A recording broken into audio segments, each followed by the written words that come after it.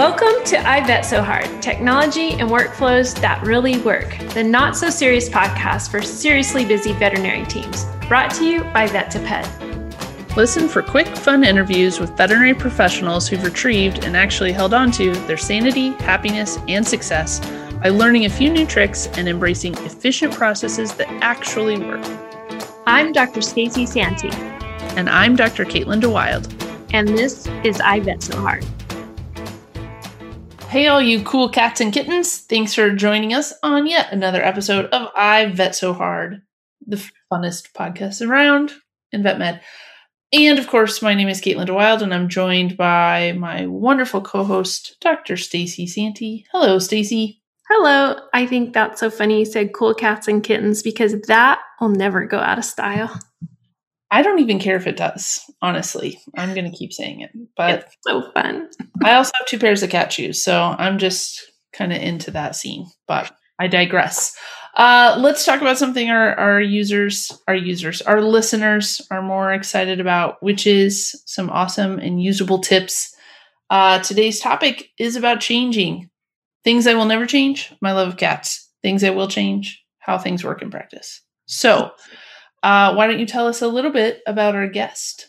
Yes, y'all are in for a treat. I had a chance earlier this year to sit down with Brenda Tasova. She's legend. One of those, what? She's a legend, really. She's a legend. She's one of these people that worked her way up from the trenches. You know, she started as a receptionist. She became a manager. Now she's a consultant. And I've known Brenda for quite a few years. And I think my favorite thing about her is she is real. She's the real deal. She understands practices. She understands people. And she brings just such a genuine approach to how she helps practices that she's one of my favorite people to hang out with. So when I had the opportunity to sit down with her and pick her brain, it was just a real treat. This was during COVID, like the height of COVID. So we were talking a lot about curbside care, but really it boils down to change management. And how are you going to adapt? And how are you going to make your practice be nimble and not get stuck in the way it's always been? Yeah, I think she's sharing a lot of really great tips about how we can work with teams that may be reluctant to come along with us on these new journeys. So I think those tips, just like cat shoes, never go out of style. So let's dive in. Well, I was just in a practice last week, and they're probably one of my best embracers of change. It's Cabarrus Animal Hospital in Kannapolis, North Carolina. And, they have done such a phenomenal job with curbside service. And this was actually my first visit to get to see them in person since COVID hit. And I was a little worried because, we had worked on power blocks and the team approach to the exam room flow prior with my last visit, and then COVID hit and they're like, we can't do this. And I'm like, okay, we're going to put it on the back burner. And now we're working through electronic medical records and getting them up to speed again. But it was just amazing to see them with curbside because they are knocking it out of the park.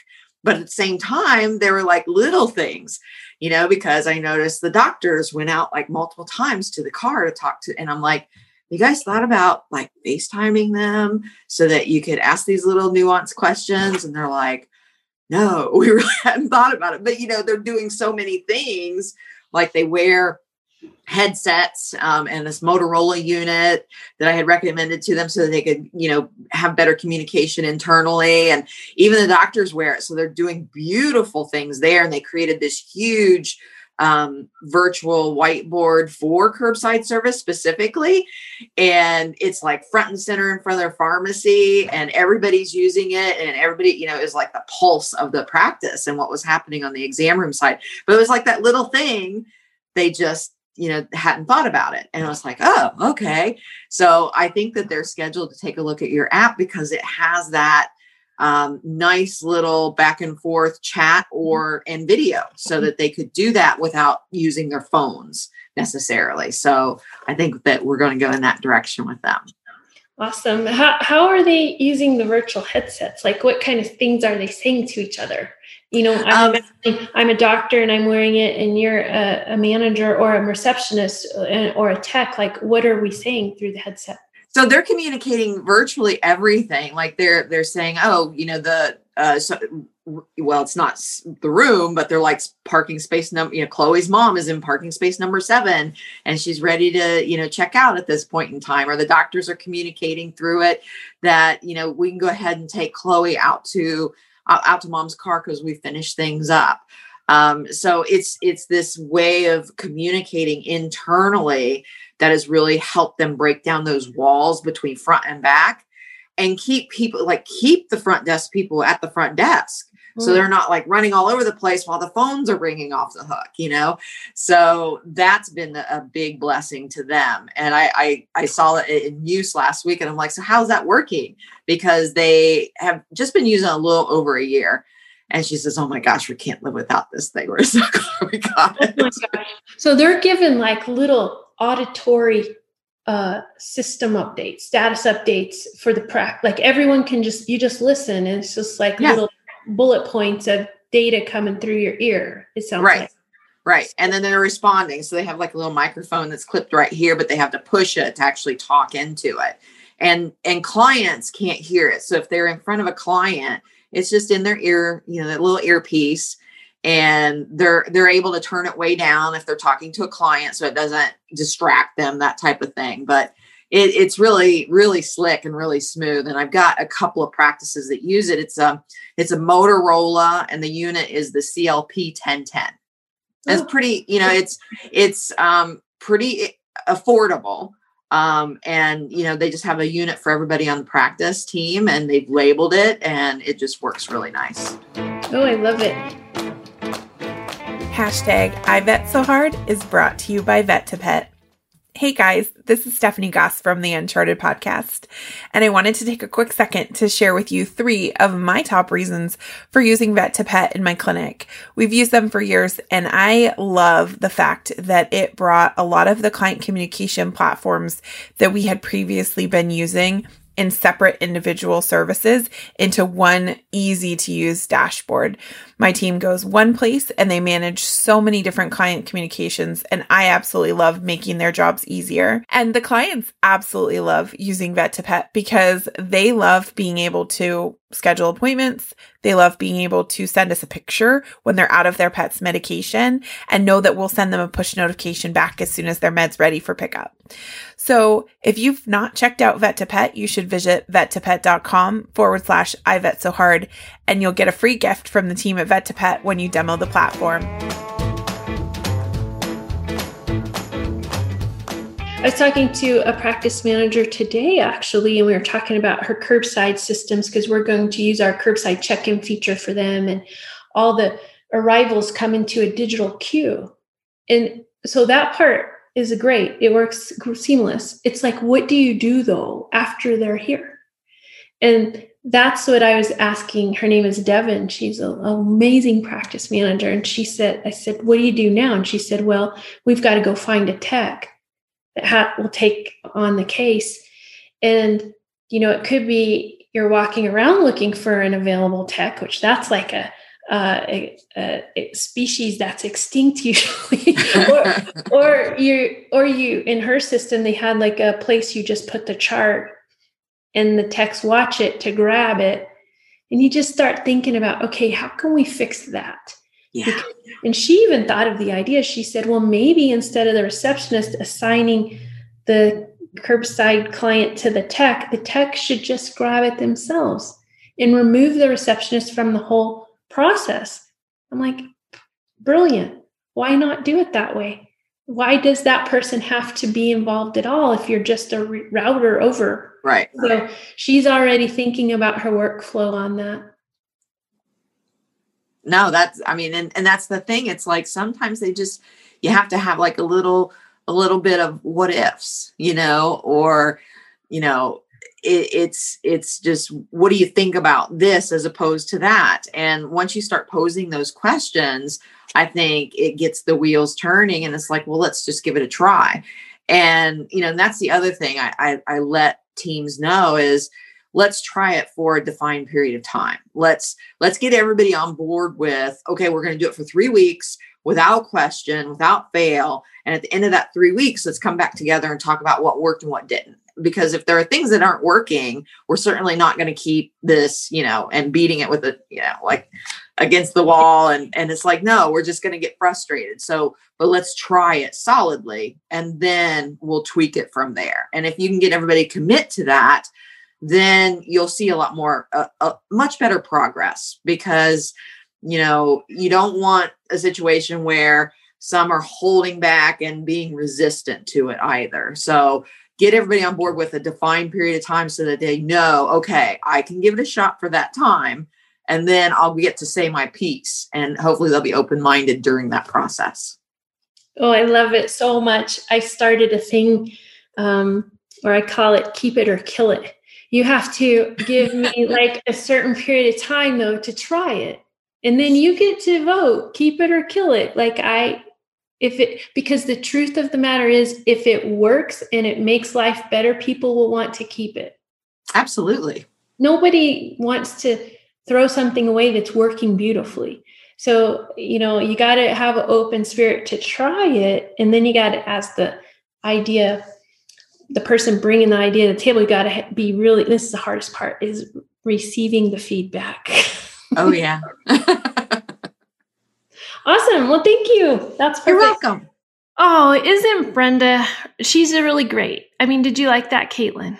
I really liked a lot of the things that she had to say. I've actually never had the pleasure of meeting Brenda, so now I feel like I know it's just not right, but I feel like I just continue to respect the wisdom that she's putting out there. So hopefully our paths will cross at some point, and I can tell her that this was a great episode. So what was your top tip and takeaway from her? So my first one is, I really like that when she wants to implement an idea, she doesn't make everybody just jump in the deep end. She's found a strategy. Like if she's getting pushback, she'll say, all right, let's just let this group of people do it, work out the kinks, and then let them teach the other people. Because there's something really motivating when a peer tells you to do something different than your boss.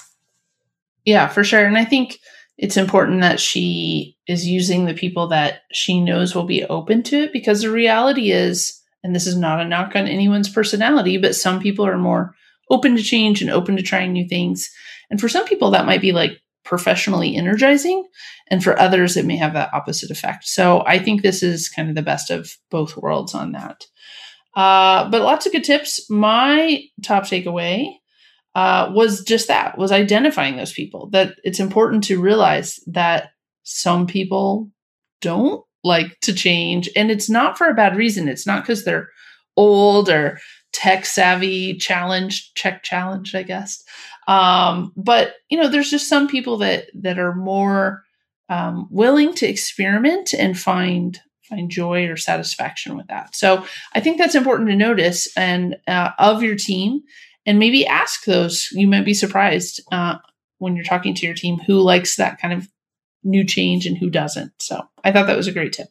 And what if you are the leader and you don't like change that much? Because that can totally happen.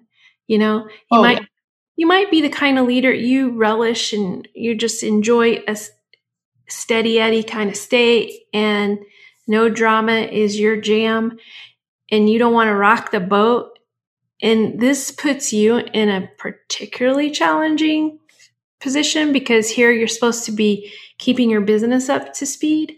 So I say, if you are actually the leader and you don't like change, that's totally okay. But surround yourself with people that like change, so you can basically delegate to them. You go check this new piece of equipment out, or you go check out this new workflow for me, and then come back and tell me once you've dialed it all in. I think there's a way to coexist, as a symbiotic species in this environment. But you do have to be aware of your strengths and weaknesses as a leader, and then knowing your employees really well that way. Agreed. What's your next takeaway? I'm a big fan of the WIFM, the what's in it for me. I heard this phrase about 15 years ago, and it's never left me. People always, always, always just gravitate towards what's in it for me. And I don't care how good a person you are or how, generous you are, you still at the core always think what's in it for me. And you go right there. So when you're introducing an idea, you have to understand what's in it for every person that's going to be participating in this new change. Otherwise, I promise you'll miss the mark. Yeah. And demonstrating that, right? Like, I know this person will really appreciate that the phone rings less, or I know this person will really appreciate there's fewer emails to send, or, whatever it is. Like, notice what it is that's they're going to find appealing and point that out for sure. So, because it's going to be different for almost everybody. So I think my next takeaway was the virtual headset situation. I really like those. Not that any of us are like, hey, do you want fries with that and want to wear them? But the reality is, I've worked at big hospitals and little hospitals alike. There is always that divide, and there is always between the front and the back. And there's always times when even if you just have your hands full, right, and you're in another room, or, you're just trying to be more efficient. Literally, people, is there any reason you would not want to be more efficient and speed up all the things that have to happen in your day? If your answer is yes, that you want to get out on time, then this is something worth considering, even though they maybe aren't so stylish.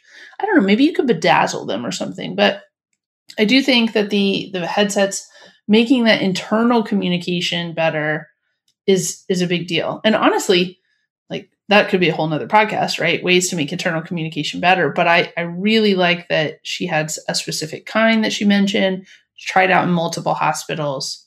I think this was a win.